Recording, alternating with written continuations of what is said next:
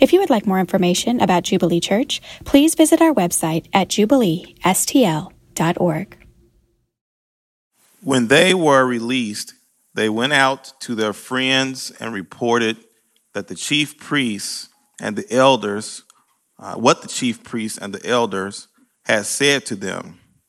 And when they heard it, they lifted their voices together to God and said, "Sovereign Lord, who made the heaven and the earth and the sea and everything in them, who through the mouth of our father David, your servant, said by the Holy Spirit, why did the Gentiles rage and the peoples plot in vain? The kings of the earth set themselves, and the rulers were gathered together against the Lord and against his anointed. For truly in this city there were gathered together against your holy servant Jesus, whom you anointed, both Herod and Pontius Pilate, along with the Gentiles and the peoples of Israel, to do whatever your hand and your plan had predestined to take place. And now, Lord, look upon their threats and grant to your servants to continue to speak your word with all boldness, while you stretch out your hand to heal, and signs and wonders are performed through the name of your holy servant Jesus." And when they had prayed, the place in which they were gathered together was shaken, and they were all filled with the Holy Spirit and continued to speak the word of God with boldness. This is the word of the Lord.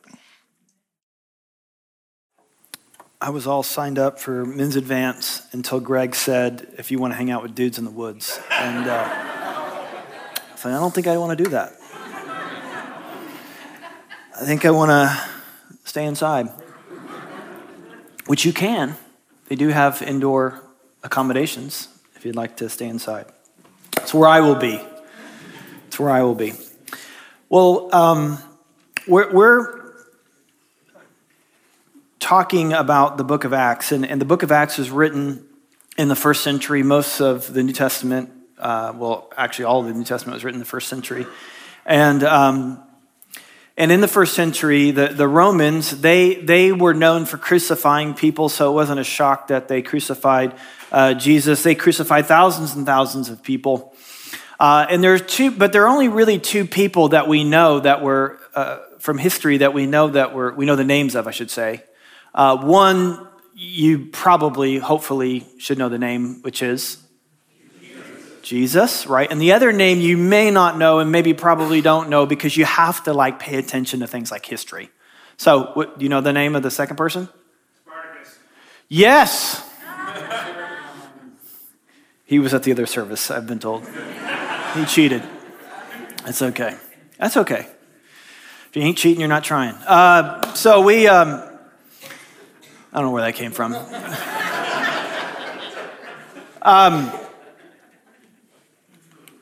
So anyway, but Spartacus, though, for those who don't know Spartacus, and it's 99% of you, he led a slave rebellion.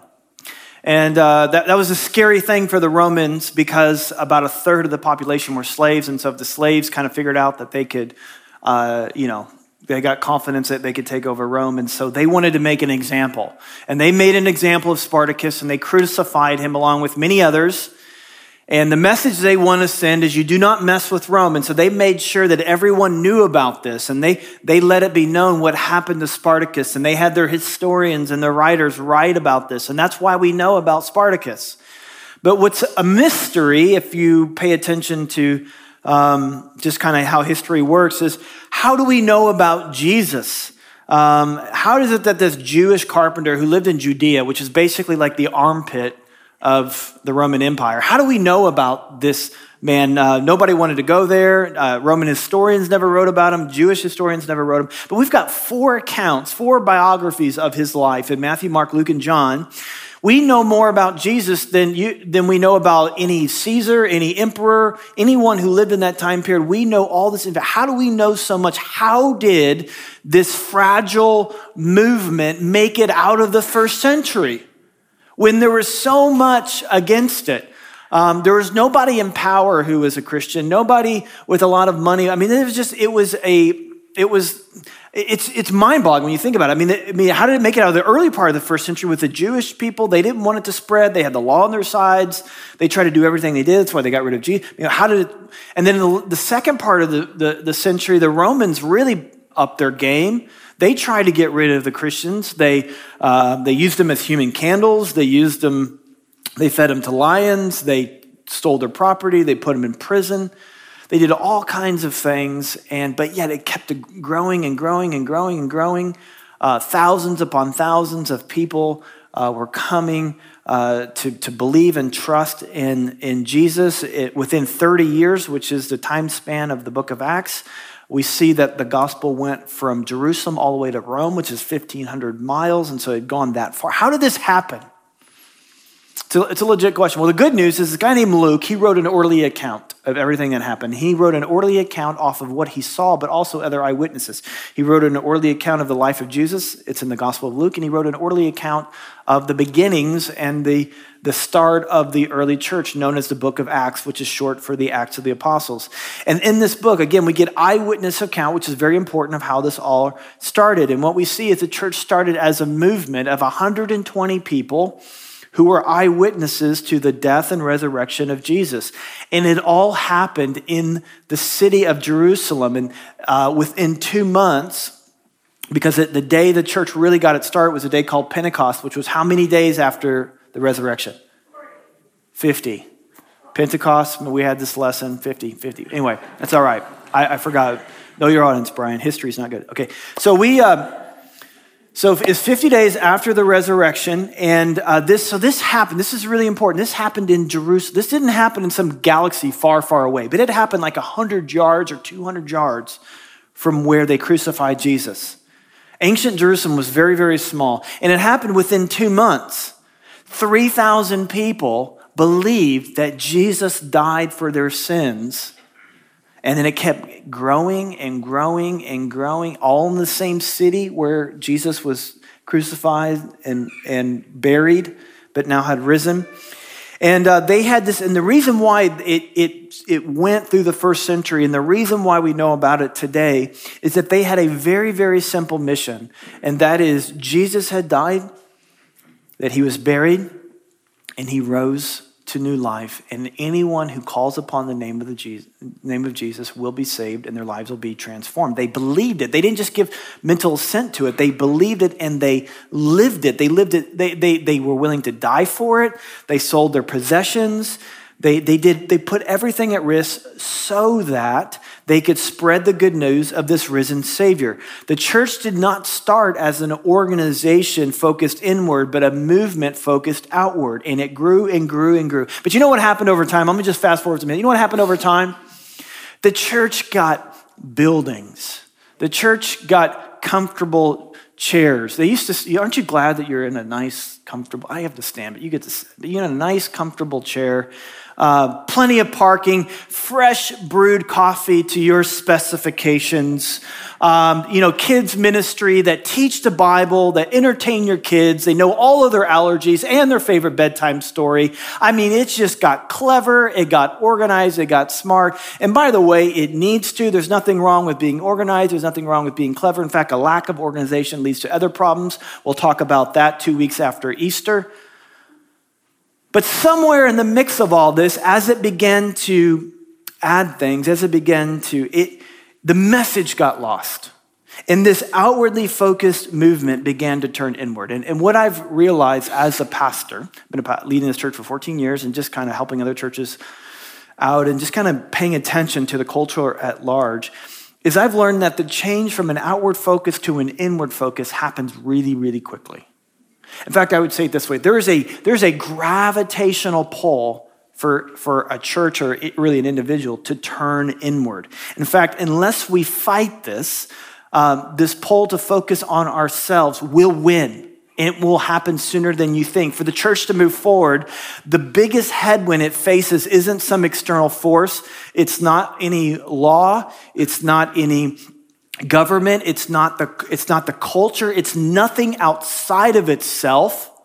Rome, it was against the law to be a Christian. Rome tried to squeeze it out. The Jews tried to squeeze it out, and it survived. And the reason why it survived is because it did not look inward. It looked outward. It knew that it had to fight against this inward pull, this gravitational pull to look inward. And it shouldn't be a mystery to us because there's this guy named Paul, the Apostle Paul. He was an early church leader, and he wrote tons of letters. One of the letters he wrote was to this church in Ephesus. We know it as Ephesians. And in chapter 2, he says there are three enemies of spiritual life. There's the world, there's the devil, and there's the flesh. The world systems, the way it does things. That's why people aren't nice. It's politics everywhere. That's world systems. There's a devil. We know him. But Paul and other New Testament writers would say the biggest enemy of your spiritual life that you really need to look out for is your flesh. Now, the flesh isn't talking about your skin, but it's a Bible word that means that part of you that's not yet submitted to God. You see, we all just kind of want to do what we want to do. It's part of what's to be human. When I'm hungry, I want to eat. When I'm tired, I want to sleep. When I'm bored, I want to be entertained. We want what we want. And our flesh, it has its desires, and they're not necessarily evil, but they can lead to. So anyway, so there's this pull inward that we have to fight because it's pulling us away from spiritual life. And that's why Paul said this to the Galatians in chapter 5. He says, for you were called to freedom. In fact, the chapter starts out that way. That you're about freedom, that we're called to freedom, that in Christ that we are free. Whom the Son sets free is free indeed. We have freedom in Christ. Only do not use your freedom as an opportunity, there's that word again, for the flesh. In other words, don't use your freedom to make it about you. But make it about other people. Serve them. Serve other people. Make it about other people. Paul's saying don't use your freedom to make it about you. You got to make it about, because here's what happened if you don't. Verse 15, he says, because you'll bite and devour one another. Watch out that you're not consumed by one another when you make it about you. And some of you could tell stories. You grew up in a church that was like this. Your parents got divorced, and the way that you treated your mom, and the way that or there's some fight over the carpet, or this deacon did this, or the wife of the deacon did that, and they didn't like the pastor, and so they just left and bit each other and consumed each other. There's a pull inward, so much so. Check this out. Here's some stats for you. In America, it takes 85 church members to help one person know God. It takes 85 church members. Now, I read a lot of books about the state of the church and all that kind of stuff. And they say that a church that's really effective evangelistically, I mean really effective, like top 4%, it only takes 20 church members to help one person know God. Now, for those of you who are in business, if you had 20 salespeople and you only got one sale, would you say business is going well? You would probably gather your salespeople together and be like, what in the world are you doing? But it doesn't seem to bother the church. Because there's this pull inward. It's about us. It's about what we want. As long as my needs are getting met, everything's fine. There's this line in this book called Purpose Driven Life, which has the best opening line of any book outside the Bible. It says, it's not about you. What's not about you? Everything is not about you. Life is not about you. One of the best things that you could do for your spiritual life is to write over your entire life. It's not about me. To write over your finances. It's not about me. To write over your calendar. It's not about me. To write over your career. It's not about me. Because here's how insidious this pull is. Good things pull us inward. I mean, things like family. Things like family can pull us away from this. Our jobs, our careers, putting food on the table. There are some really these aren't bad things. Our desire for space and preferences and the thing, whatever. These aren't bad things. That's why because there's no black and white, okay, here are the inward things to do and here are the outward. I mean, there's a couple like that, but mostly it's kind of gray. But what you have to do, you have to be brave enough. And you're here, so you're brave enough. And so you got to be brave enough to take your life and look 30,000 feet, to look way up here and say, okay, what is the direction that my life is going? Is my life about me or is my life about other people? And then we have to do that as a church community. We have to ask tough questions, say, are we drifting? Because the only reason why the church made it out of the first century is there's always been a remnant of people who did not make it about them, but they kept this outward focus. Somebody got on a boat to come here to share. You see, we used to be the ends of the earth. I don't know if you know that or not. Somebody risked. Somebody said, their life is more important than my life. Somebody did that. And that's the only reason why the church made it out of the first. It's the only reason why a third of the population believes that Jesus died for their sins.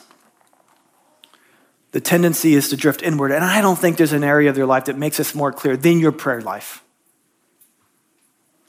The prayer has been said that the prayer is a language of desire. We pray what we desire. And one of the ways that you know that if you've drifted is just to look at your prayer life. And if I was to ask you that question, what does your prayer life consist of? My guess is for a lot of people, and this isn't everyone, but for a lot of us, this is what we pray for: our food. Okay, we pray for our food. We pray that we would be safe when we travel. I'm traveling and pray to be, which, on one hand, it might be insulting to God. God's like, are you sober? You put on your seatbelt. If you drive the speed limit, you don't need divine intervention for safe travel. But, if that's so we pray for safe travel. We pray if we get sick, if our kids are, if we are married and we want to be married, we pray for that. We pray for kids. We pray to get pregnant. We pray to get the job. We pray to get the raise. We pray to get the A. We pray to get whatever it is. We pray. So in other words, let me ask you this way. If God answered all of your prayers in 2018, who would be better off? You'd be 15 or 20 pounds lighter. If you're single and want to be married, you'd be married. If you're married, you may be single. And if you wanted to get pregnant, you got pregnant. If your kids are sick, they'd be healthy. All your travel was safe. You have no diseases. You have no disabilities. Everything is good. And if things go really well, when you die, you'll just kind of fall asleep and nothing ever bad will ever really happen. That is a good life. That is a good life if you've drifted inward. You see, there's nothing wrong with, I pray all those prayers. I pray all those prayers, and you should keep praying those prayers. I'm not making fun. I was making fun, but I'm not saying don't stop praying those prayers. But what happens if that's all you pray about, and that's all we pray about? That's our only concern. Those are inward prayers, and those prayers benefit us. And if we're just about us, inward Christians turns into inward. If that inward Christianity becomes a norm in the church, then we stop being the church and start doing churchy things, and then we become church people. Ooh, that would be a really bad thing to become church people. We'd end up getting inward and fighting against each other until we get on each other's nerves so much that we just go somewhere else to be church people. And that is the cycle that roughly 90% of Christians in America are in. But here's what I know about you. I know you want more than that. I know you want your life to count, or you wouldn't be at this church. Because we talk about this stuff too much that you get offended and angry and just leave. I know you want more, unless you're new. If you're new, welcome. Have some fresh coffee.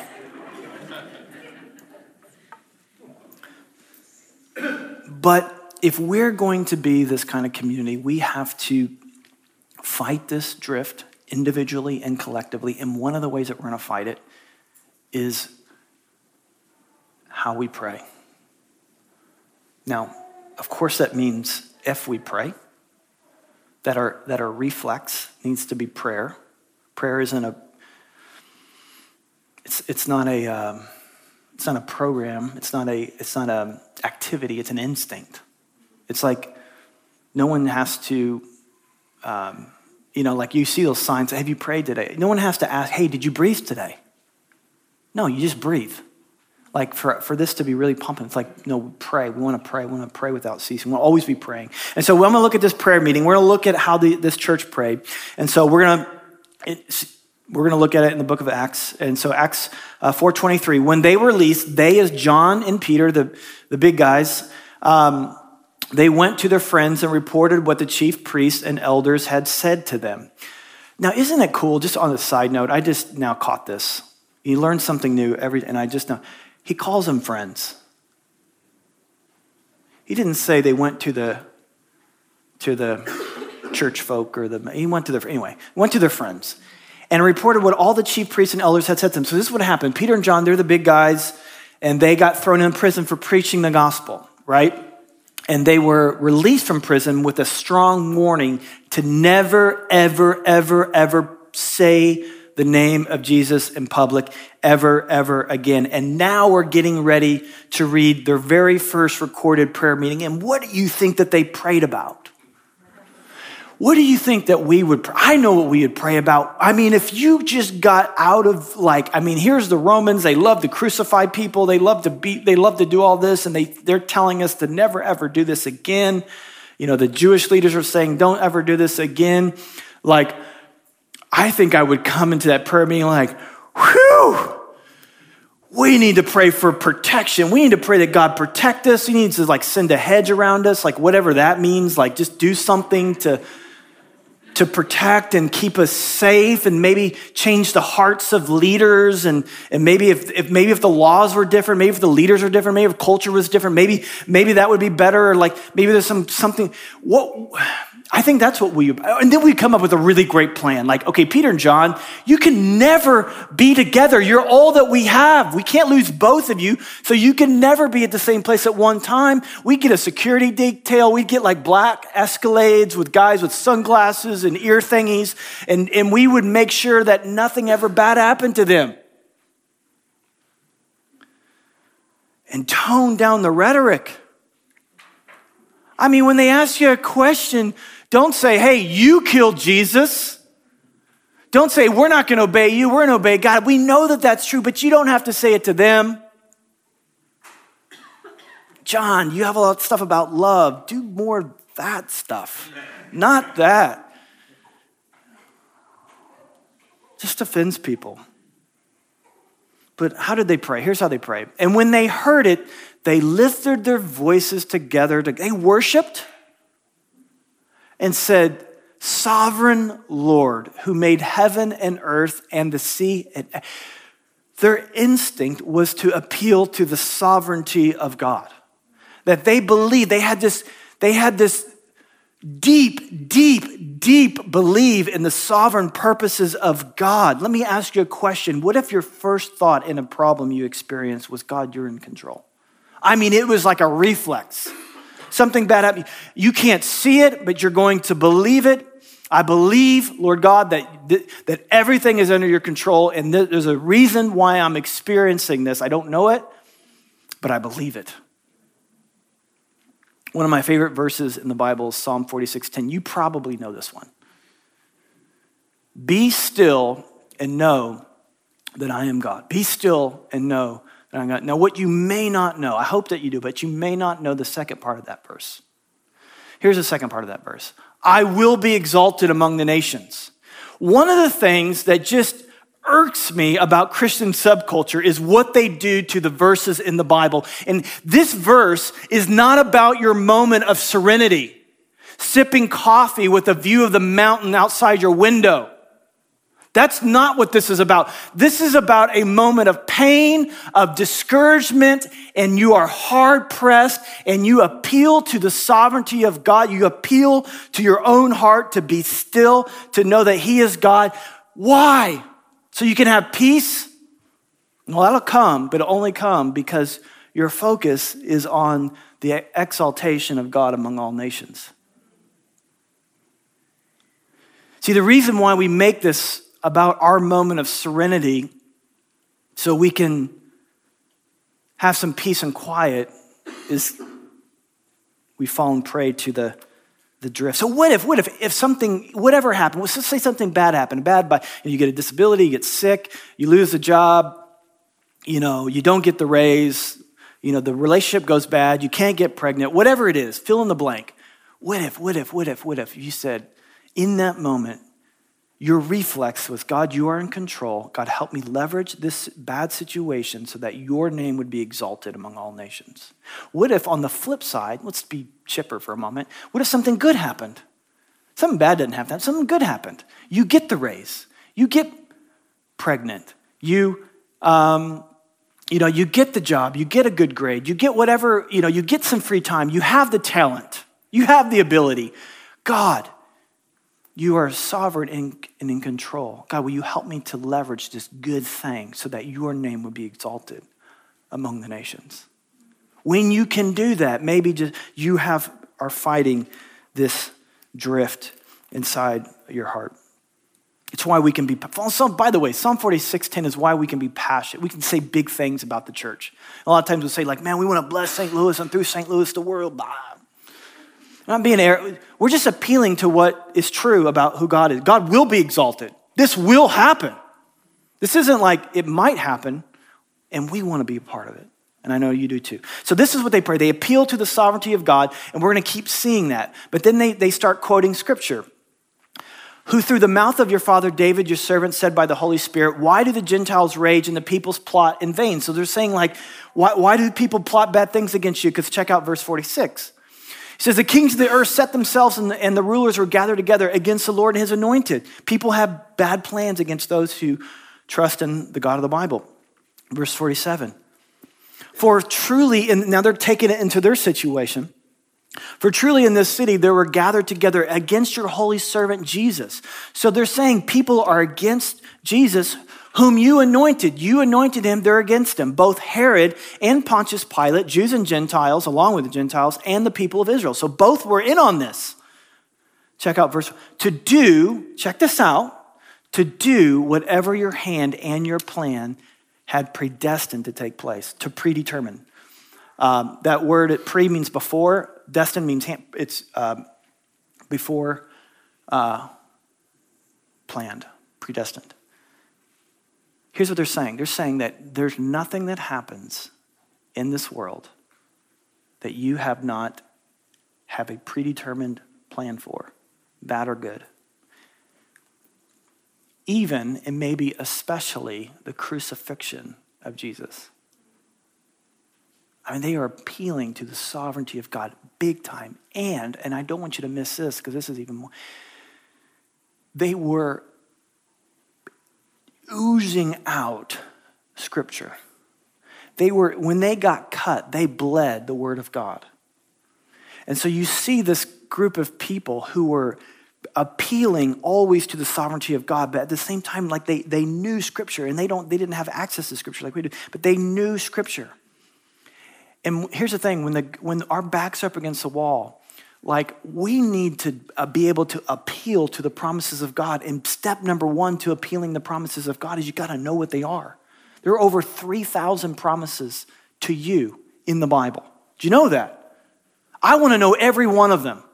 I want to know when I'm going through a bad time, when I'm walking through the valley, that I know, God, you will lead me to still waters. You will lead me to green pastures. That when I'm feeling pressed in upon, just stress and time, and I feel that a lot, that God, if I lean on him, that he will renew my strength, that I will mount up like an eagle, I will begin to soar. When things are tight financially, that I know that he who did not spare his own son, will he not give me all things? He takes care of the birds, he takes care of the grass, he's going to take care of me. When I'm feeling like there's this distance and maybe I'm alone and maybe I'm in, maybe I'm out, that I know that nothing can separate me from the love of God, not death, not nakedness, not famine. That no one can bring a charge against me. Why? Because Jesus Christ justified me. And there are many, many, many more promises. One of the things that they say about the great quarterbacks, the kind of quarterbacks that you hate, like Tom Brady and Peyton Manning, that they watch so much film. They watch so much film, like they know more than the other coach knows about what they know more than they know more about the other team's defense than the other team's defense does. In Peyton's last Super Bowl, he watched film for 3 straight days. Like he didn't leave the film room for 3 straight days. And he watched a defense from 1974 on those 3 days because it mimicked the kind of defense he was getting ready to face. And he wanted to know of every scenario. So when his plans failed, he knew what to do. And we need to be those who soak in the promises of God, to know the word of God. So when our plans fail, and they will, when things don't go the way we think we should go, and they will, we ooze the promises of God. And so when we pray, we're not just praying like, flimsy, emotional prayers. We're praying, we're thundering the promises of God. We're thundering the promises of God. And that's going to build our spirit. That's what David did. David had to say to himself in Psalm 103, come on, soul, bless the Lord. Don't forget his benefits. And then he just began to rattle off all these promises, all these benefits. Okay, in verse 29, here's the gimme part. Here comes the prayer request. They worship sovereignty of God. They did all the right things. They preached scripture. Now they're going to get into kind of the selfish stuff, okay? But what do they pray? They say, now look upon their threats and grant to your servants to continue to speak the word. What's that say? That word, sorry, I didn't lead up very well. With all boldness.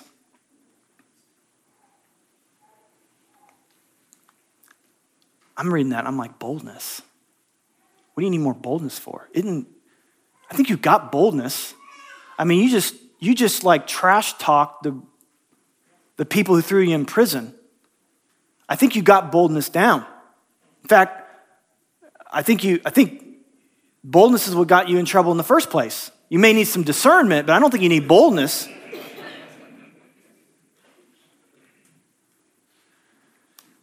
Unless they understood that the greatest risk to their spiritual life and the advancement of this movement of people, that there was no threat outside of them that could ever do anything to stop. They must have remembered what Jesus said, that the gates of hell will not prevail. But here's what can prevail in your life. That thing inside of you that wants to make it about you. And so they thought, the Roman government is not a risk to us. The Jewish leaders, they're not a risk to us. The culture is not a risk, but here's a risk. The risk is we would stop being bold in our proclamation of the gospel. That's the risk. They understood this drift to look inward is the biggest risk that you and I face. And so they prayed, God, will you give us bold? Have you ever done that? Have you ever prayed for boldness? Have you ever prayed, God, will you give me boldness with my coworker? Will you imagine if we did that? But not only that, they didn't just pray for boldness. Check out verse 30. It says, while you stretch out your hand to heal and signs and wonders performed through the name of your holy servant, will you do a miracle? As I go out today, God, give me boldness with my neighbors. Give me boldness with my coworkers. Give me boldness to speak up and reach out your hand and do a miracle in their life. To be a sign that you are who you say you are. I mean, they were just like hedging. They had put everything on God doing a miracle. And if God didn't do a miracle, they were donors. They just leaned upon him and they knew his sovereignty. They knew, like, if we preach the gospel and we don't die, his name will be exalted. If we preach the gospel and we die, his name will be exalted. Win-win.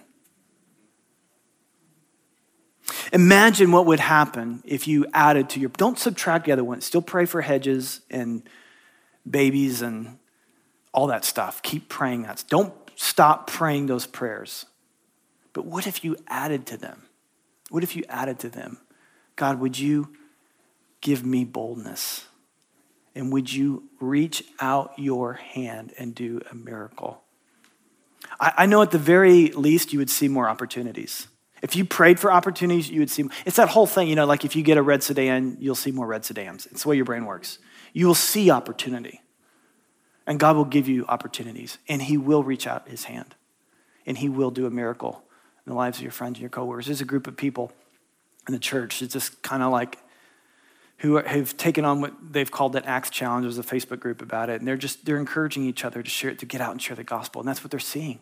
As they begin to spur each other on, as they begin to like press against this thing, to look inward, they're seeing themselves step out in boldness and they're seeing God do miracles. And we have opportunities. We have opportunities all around us. We have a huge opportunity with Easter. I mean, in a few weeks, you can invite someone to Easter. I mean, they're super likely to come if you pick that day. And then, verse 31, it says, and when they prayed, the place in which they gathered together was shaken, and they were filled with the Holy Spirit, and they continued to speak the word of God with boldness. Nothing in there about, God, will you protect us? I would not blame them. It would not even strike me as odd if that whole prayer was about protecting them. But what does strike me as odd is there's not one word of protection. Because they did not see the threat to their physical life, their possessions, or anything like that as a threat to them.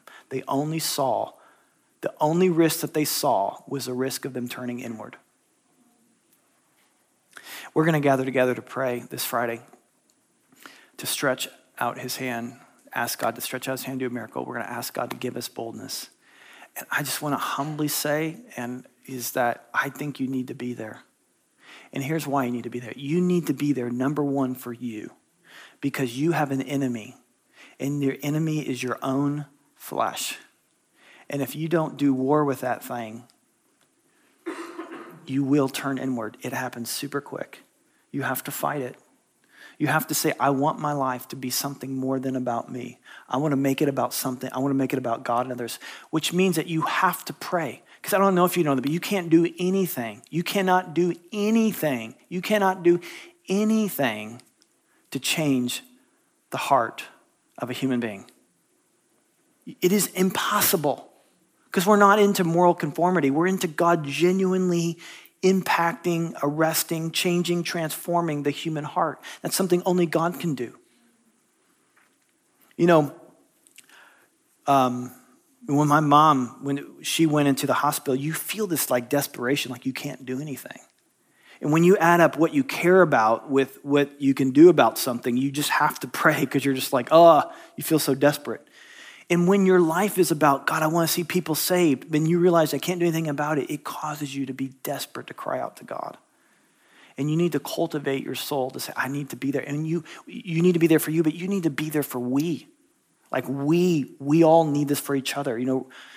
Hebrews 10, we're not into guilt trips, but Hebrews 10 says continue to spur each other on to love and good deeds, to not fall into the habit of not getting together. We need to get together because we have a corporate cause. We don't just have an individual cause, we have a corporate cause together. How God would use us. And we have things that we're contending for as a church that we need God to intervene. And I think you need to be a part of it for we. And here's what I'd say, Jubilee Church is just that. It's Jubilee Church. It has a separate name. Jubilee Church is not Brian Mowry Ministries. This isn't my thing that I'm trying to enroll you into. I'll say it this way. Jubilee Church is as much your church as it is mine. And every single person in this room who belongs to this church, you guys can, everybody else keep drinking coffee, who calls Jubilee Church home, you have a decision to make. What kind of church do you want to be a part of? And you have an active role. You have an active role in saying, I want to be a part of a church that fights the inward pull and looks outward. I think a church should be about other people. I think a church should be about the hurting and the lost. I think a church should be about the poor and the marginalized. If you believe that, you have an active role. Because the biggest threat is not what the government does. It's not the laws. It's not culture. It's not this. It is none of that. The threat to us being effective in what God's called us to do is in this room. And we need to fight that together. We need to fight it as individuals, and we need to fight it together. My time is obviously up. So let me stand. Why don't we stand and we'll pray.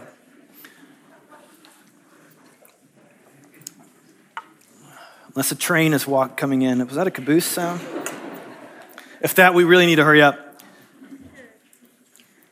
It's all a part of your plan, God.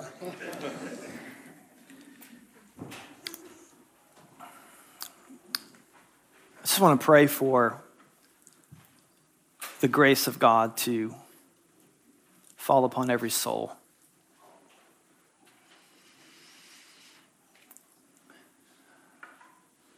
When I stay in my flesh, again, flesh is just a word that means when I stay unsubmitted to God and I think about what I want, my soul gets tired.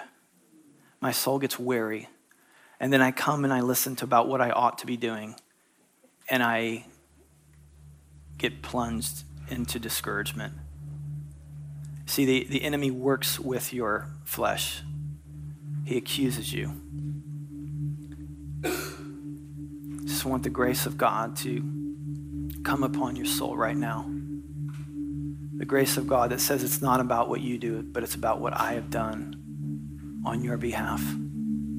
Christianity is not a ladder to climb.